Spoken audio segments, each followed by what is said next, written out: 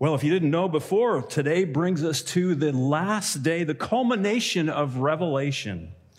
And the only reason I said didn't put conclusion, because it didn't rhyme. So I thought I'd start it with that. It's the series called The Triumph of the Lamb. And he has indeed triumphed, and he will triumph.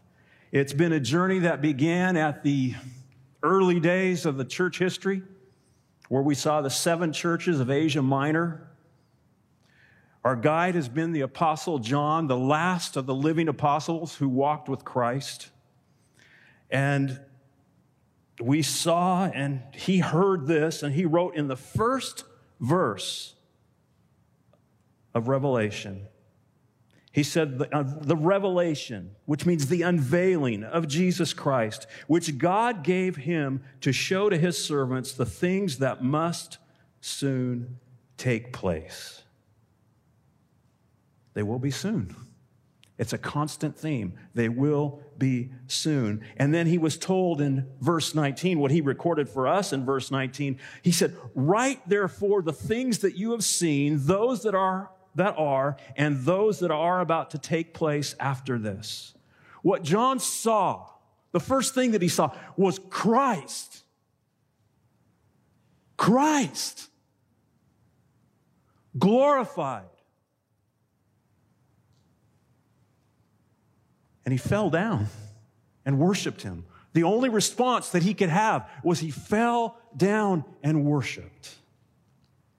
We saw the things that are. We saw the 7 churches in Asia Minor, a literal 7 churches on a postal route in Asia Minor, where this revelation, this book, was dropped off to each church.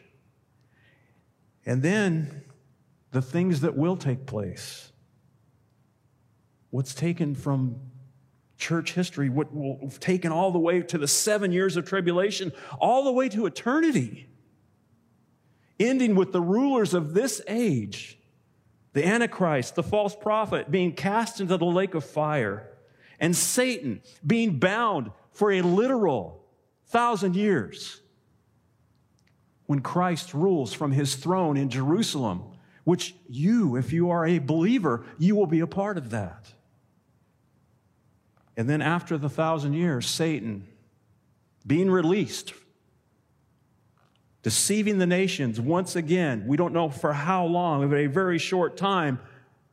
And he leads one final attempt,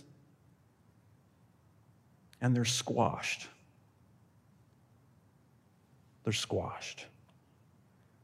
Those who rebel are killed and are judged and then thrown into the lake of fire forever, along with Satan, the false prophet, and the Antichrist. Last week, we were shown the New Jerusalem, and what a place it will be, the future eternal home of all who have obeyed the word of the Lord God throughout the ages. And this morning, we'll conclude the book by seeing what awaits us inside the city and the concluding words from John the angel and from the Lamb himself. Would you pray with me again as we finish this morning the glorious book of Revelation? Father, we come to you this morning anticipating what awaits in the near future. We especially thank you, Jesus, the one who has conquered his enemies, sin, death, and the devil, the Lamb of God who takes away the sin of the world. And because, Jesus, you're victorious, we shall be also. And this morning, may we hear what the Spirit has to say to us. May we be changed. I pray these things in Christ's name. Amen. Well, what we have before us in the concluding chapter of Revelation is this, and I quote, "It is the restoration of all that was lost in the Garden of Eden and so much more." Restoration. That's why it's on the back of your handout. You see there what was lost in Eden and what we'll gain again. It is the conclusion of the grand story of the Bible. This is it. This is the good news. This is the amen. It is Eden renewed and human life as it is meant to be lived. I'm ready, are you? Well, let's look what awaits us inside the New Jerusalem. And it's a city that I would call a garden city. Is New Jersey the Garden State? Is that what the Garden State is?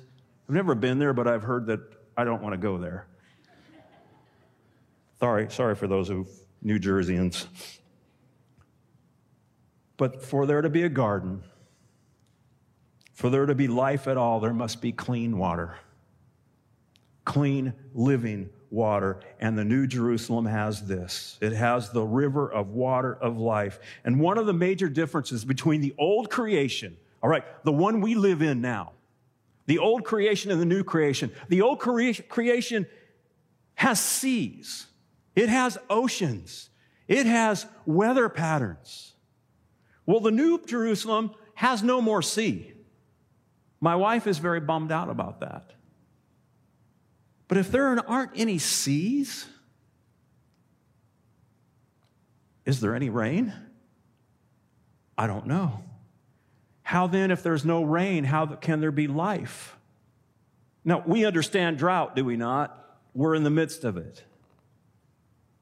But, hear me, just as it is now, it will be then. The constant, eternal truth is God will provide. God provides everything that we need. Verse 1. Then the angel showed me the river of the water of life, bright as crystal, flowing from the throne of God and of the Lamb. Now, this is both literal and spiritual. I touched on this last week when Jesus ministered to the Samaritan woman in John 4. And the Samaritan woman went to the well. She was there in the middle of the day. Why? Because she didn't want to be seen by others around her. And Jesus talked to her and said, "Give me some water." Jesus said in verse 14 of John 4, he said, "But whoever drinks of the water that I will give him will never be thirsty again. The water that I will give him will become in him a spring of water welling up to eternal life." Water that brings eternal life. I'm ready for that too. Later in John 7, Jesus said this concerning the Spirit of God. "If anyone thirsts, let him come to me and drink." That's an invitation. He's not talking about physical. Do you thirst? Do you need something more than this life has to offer? Do you need Jesus? Do you need him? "Whoever believes in me, as the scripture has said, out of his heart will flow rivers of living water." A river was promised to come from the millennial temple in Ezekiel 47. And in Zechariah 14, after the earthquake, there was a river that came from Jerusalem that flowed into the Dead Sea, and everything then became green. But this is a different river. This source of abundant life comes from the throne of God and the Lamb. The throne of God and the Lamb, both are sitting on it. If you need a scripture passage that teaches and proves the deity of Christ, this one does. The Lamb sits on the throne with the Father. Well, what else awaits inside the New Jerusalem? Just as there had been a river in Eden, there's also a tree of life. Verse 2 tells us, through the middle of the street of the city, also on the either side of the river, the tree of life with its 12 kinds of fruit, yielding each fruit each month. The leaves of the tree were for the healing of the nations. Heaven will be a place that has very, very, very good food. In the marriage supper of the Lamb, there will be choice meats along with choice wine. Sorry, you teetotalers. Real, legitimate wine. Well, here in the New Jerusalem, the collective tree, a tree on both sides of the street, on both sides of the square, having 12 different fruits, one for each month of the year. Now, I know that some of you have to be asking this question because I asked the question myself. If there's no sickness, if there's no death in heaven, I would say in the eternal state, why would the nations need to be healed? A legitimate question, right? Why do they need to be healed if there's no sickness? Why this? Well, the word that is translated healing means health-giving. One man has said is that if the trees are a superfood and a supernatural vitamin, it promotes spirituality. What a time it will be. God provides a pure river, a tree of life, and also in the New Jerusalem, we will see the throne of God. In verse 3, John continues, no longer will there be anything accursed, but the throne of God and of the Lamb will be in it, and his servants will worship him. The 1,000-year reign. When Christ comes back, when he comes to rule on the earth, the 1,000 years reign, it lifts a curse on the earth. It does lift a curse, but not total deliverance. There is still people who are sinners, who are living in this millennial kingdom. It's still possible for a sinner to be accursed here. Isaiah wrote of this time. No more shall there be in it an infant who lives but a few days, or an old man who does not fill out his days. Now listen to this.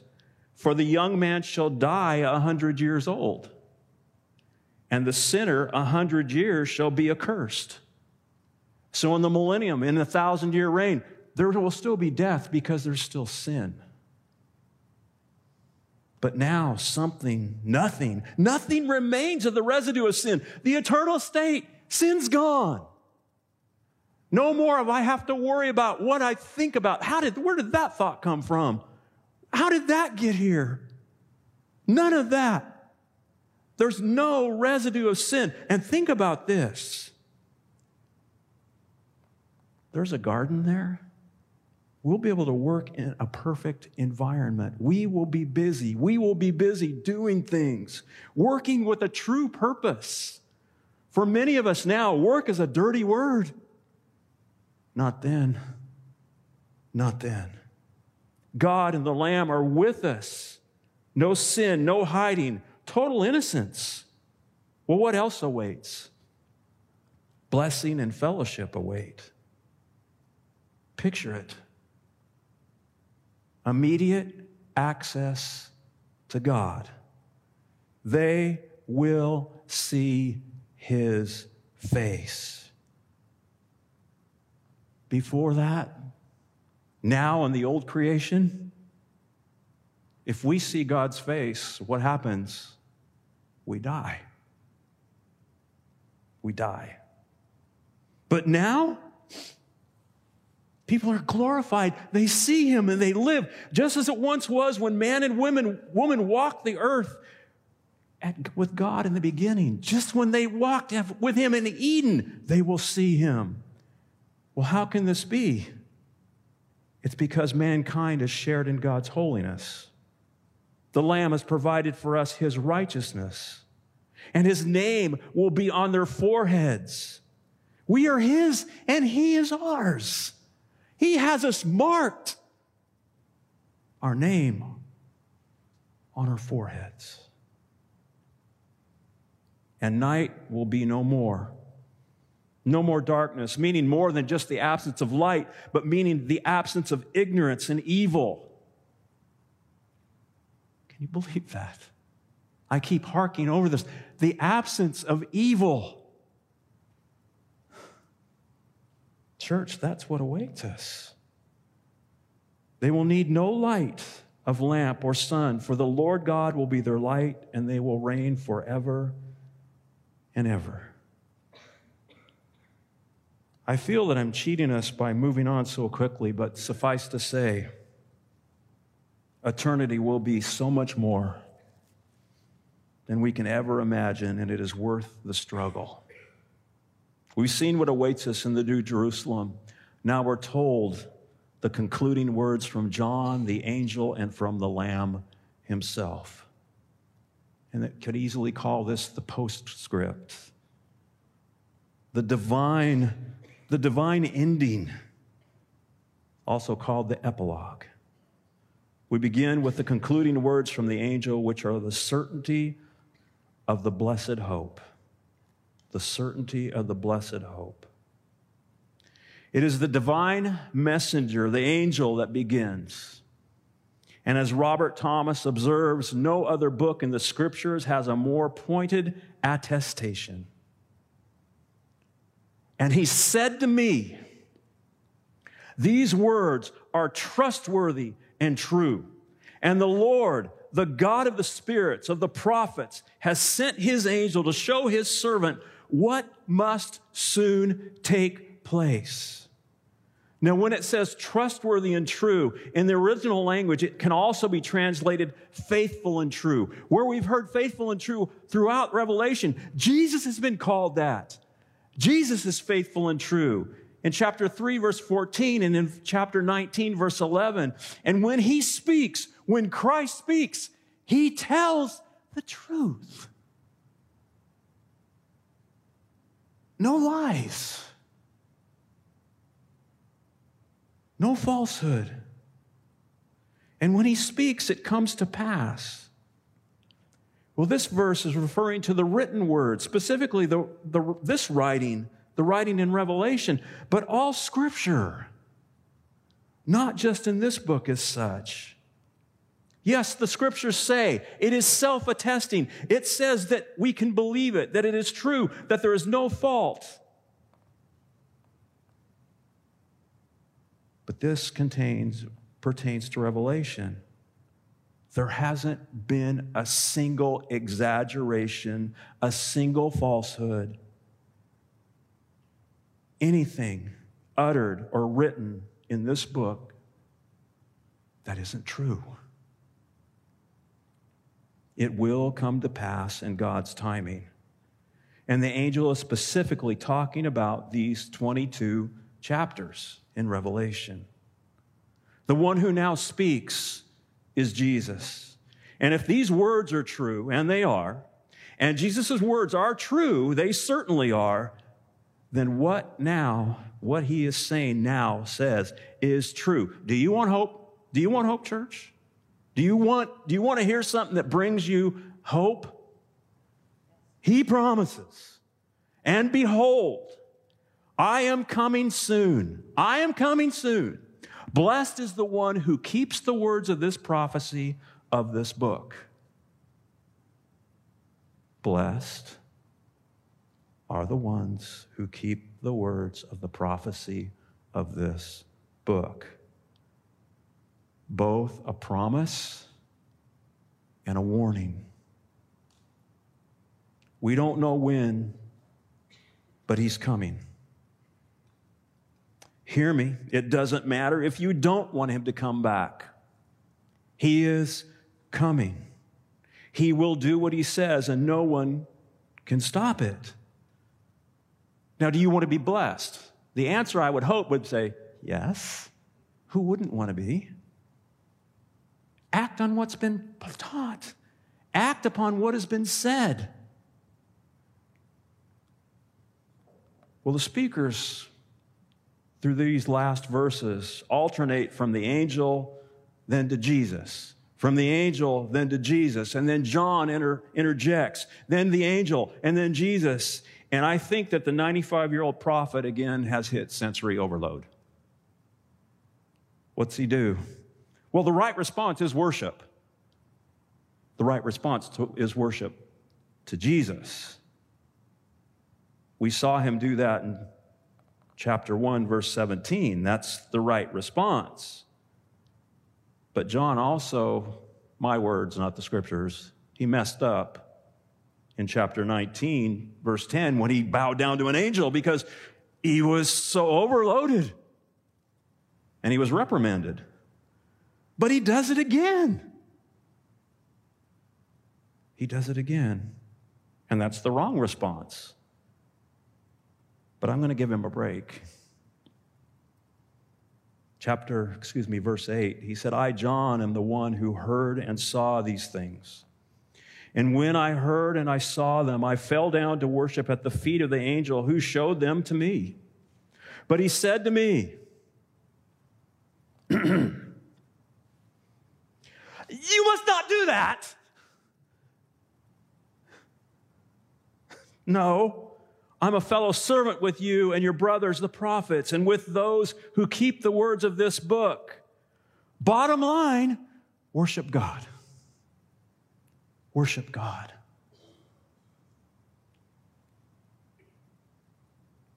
May we do the same. Think with me just a little bit. What do we often worship besides Jesus? Do we worship a team? Do we worship a spouse? Do we worship a school? Do we worship a boyfriend? Do we worship a girlfriend? Worship God. Change your focus. Focus on Jesus. The next concluding words are these: proclaim the prophecy. The angel continues his dialogue in verse 10, and he said to me, do not seal up the words of the prophecy of this book, for the time is near. In the great apocalyptic book of the Old Testament, the book of Daniel, Daniel was commanded, seal up the words. Seal up the book. Why was he commanded that? Because there were things yet to take place. Jesus had to come. Jesus had to live. He had to die. He had to rise again. Seal up the words. But in John's book is an unveiling. There is nothing that needs to happen before the events from chapter 4 take place. Nothing needs to happen. Christ can come today. He could come before I finish speaking. Do not dare say amen to that. Although I'm good with it. Church, the challenge to us is this. If John isn't to seal the words of this book, read my lips. We should not seal our lips either. If John was not to seal the book, it means that it needs to go forth. It needs to be proclaimed. We cannot seal our lips regarding Jesus. We have to speak.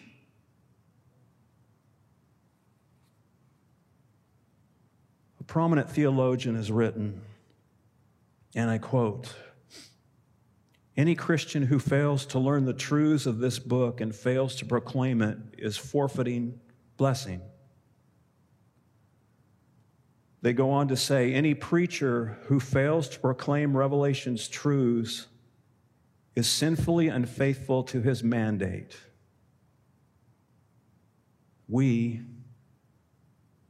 I must preach the whole counsel of God. That's why we've been in this book for as long as we have. People have told me, man, you're gutsy going through that. We haven't heard it preached this long. I know, this long. But that's why. We preach the whole counsel of God, so there is no excuse People need to know that there is heaven, that there is hell, and that Jesus is coming back and he will judge, but he has mercy now.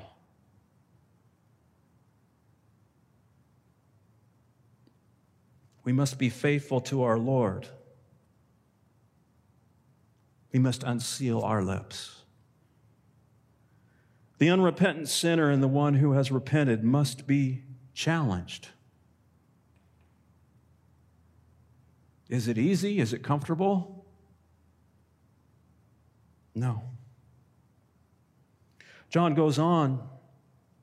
He says, let the evildoer still do evil, and the filthy still be filthy, and the righteous still do right, and the holy still be holy. Why is this here? With this statement here, the question is being put forward. Is this your true condition? Are you filthy? Do you want to turn? If you're filthy, just keep on doing it then. Just keep on. There will be judgment. There will be judgment. If you're holy, keep doing the things that are holy. There will be judgment. There will be judgment. Is this your true condition? Or will you turn from it? If you continue on the path that you're on, there will be eternal consequences, both positive and negative. The next concluding words are an assurance of reward. The speaker again is Jesus. In verse 12, I think we can see a common theme. Behold, I am coming soon, bringing my recompense with me to repay each one for what he has done. Jesus here is assuming the role of Yahweh. It cannot be missed. In Isaiah 40, Isaiah wrote this he said, behold, the Lord God comes with might, and his arm rules for him. Behold, his reward is with him, and his recompense before him. Jesus is God. And for those who are his, joy, excitement, expectations of glory, the righteous judge is coming. He will come with his rewards. Come, Lord Jesus, come. And for those hearing this final warning, living in rebellion, the righteous judge coming with perfect justice is quite a different feeling altogether.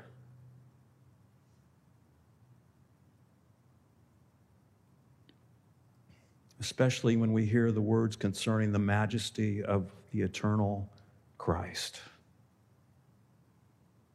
Jesus says, I am the Alpha and the Omega, the first and the last, the beginning and the end. He covers it all. The A to Z, the beginning of the universe to the end of the universe. Everything was made for him and by him. All of these titles represent his eternal being and his sovereign direction of history toward the fulfillment of his purposes. There is a great reward. The angelic speaker now proclaims the truth with the last of the 7 Beatitudes. Remember, a beatitude is blessed are. Well, blessed are those who wash their robes so that they may have the right to the tree of life and that they may enter the city by the gates. Remember the gates last week, the pearly gates, going through the wall of all splendor, of all jewels, walking on to the streets of transparent gold. Literal, symbolic. If it's symbolic, it's even more so. It's more great. It's better than what we can even imagine. Psalm 118,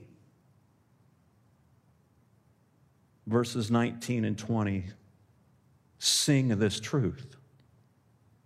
Open to me the gates of righteousness, that I may enter through them and give thanks to the Lord. This is the gate of the Lord. The righteous shall enter through it.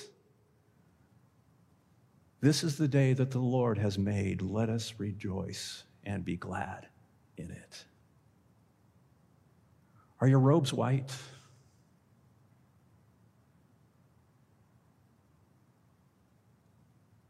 Have you been washed clean by the blood?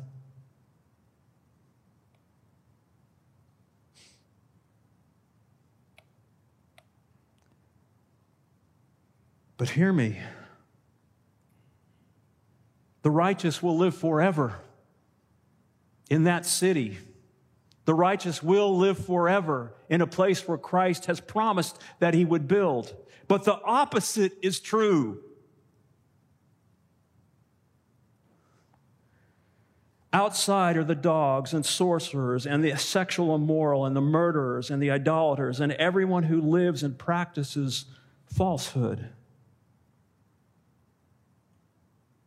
They aren't in there. For those who continue to sin, their residence is the lake of fire. And the sin is unbelief.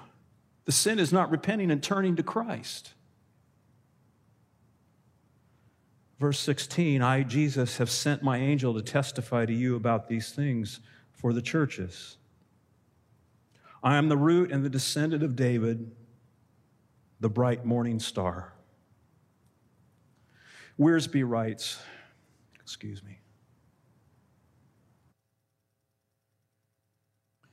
Wiersbe writes, the root is buried in the ground where no one can see it. But the star is in the heavens where everyone can see it. The root and the offspring of David.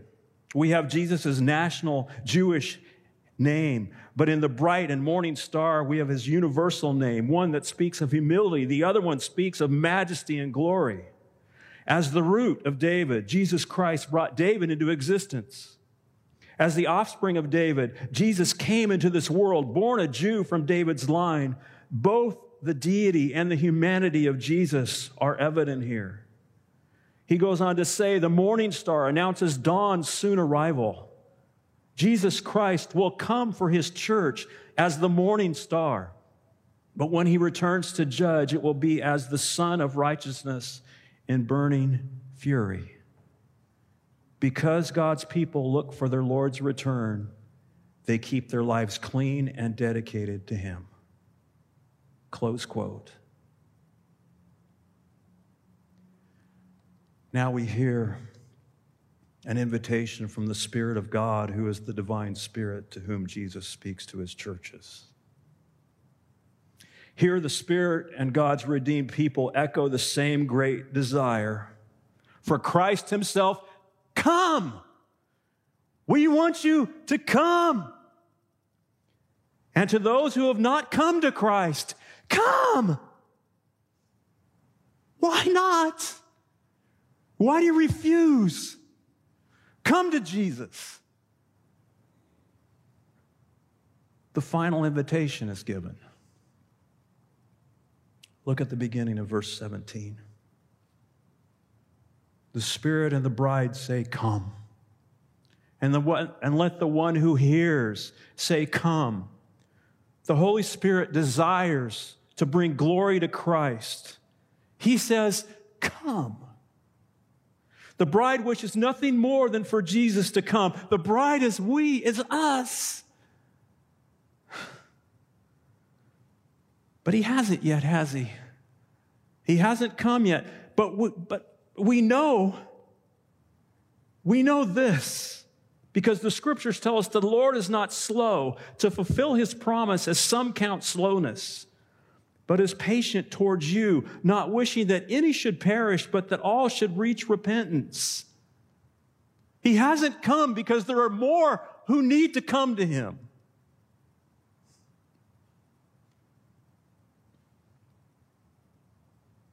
Are you one of them? Are you one of them who needs to come?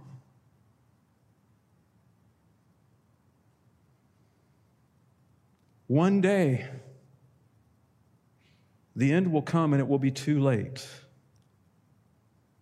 But today is not that day. Come to Jesus. And let the one who is thirsty come. Let the one who desires take the water of life without price. The gift of immeasurable value that is acquired only by faith. Only by faith. The old hymn is so rich and relevant.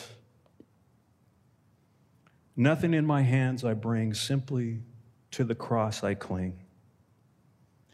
Naked come to thee for dress. Helpless I look for your grace. I'm foul. To the fountain I fly. Wash me, Savior, or I die.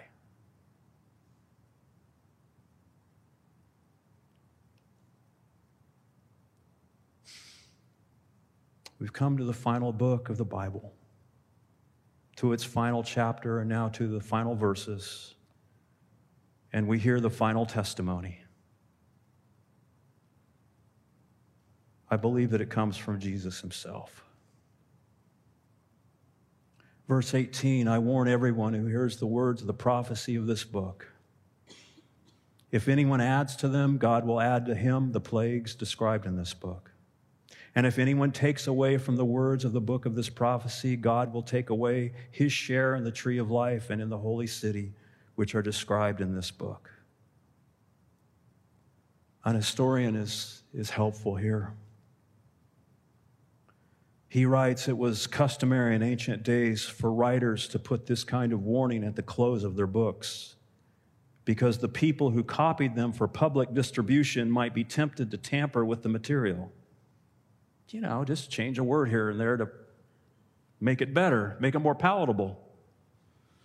However, Jesus' warning was not addressed to a writer.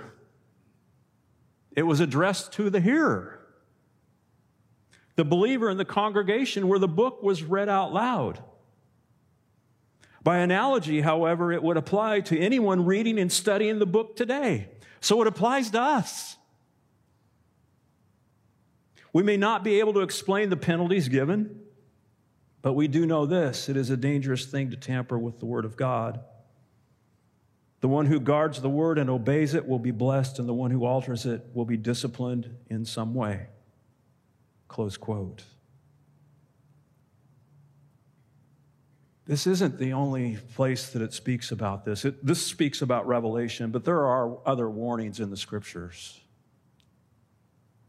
God's word is not to be tampered with. In Deuteronomy, Moses writes, you shall not add to the word that I command you, nor take from it, that you may keep the commandments of the Lord our God that I command you. In Proverbs, every word of God proves true. He is a shield to those who take refuge in him. Do not add to his words, lest he rebuke you and you be found a liar. Take a Mormon to Proverbs 30, verses 5 and 6. Take a Jehovah's Witness who takes away the deity of Christ, or by adding one simple little preposition, a. I don't know about you, but I certainly want to make sure that I am speaking the truth, not adding or subtracting. A little bit of a confession here. I'm a little worried. In the bulletin and the handout, I added a 22nd verse. There's only 21 verses in Revelation 22. Don't worry, I've already repented. Revelation finishes with a promise. He who testifies to these things says, surely I am coming soon. Amen. Come, Lord Jesus. The grace of the Lord Jesus be with you all. Amen.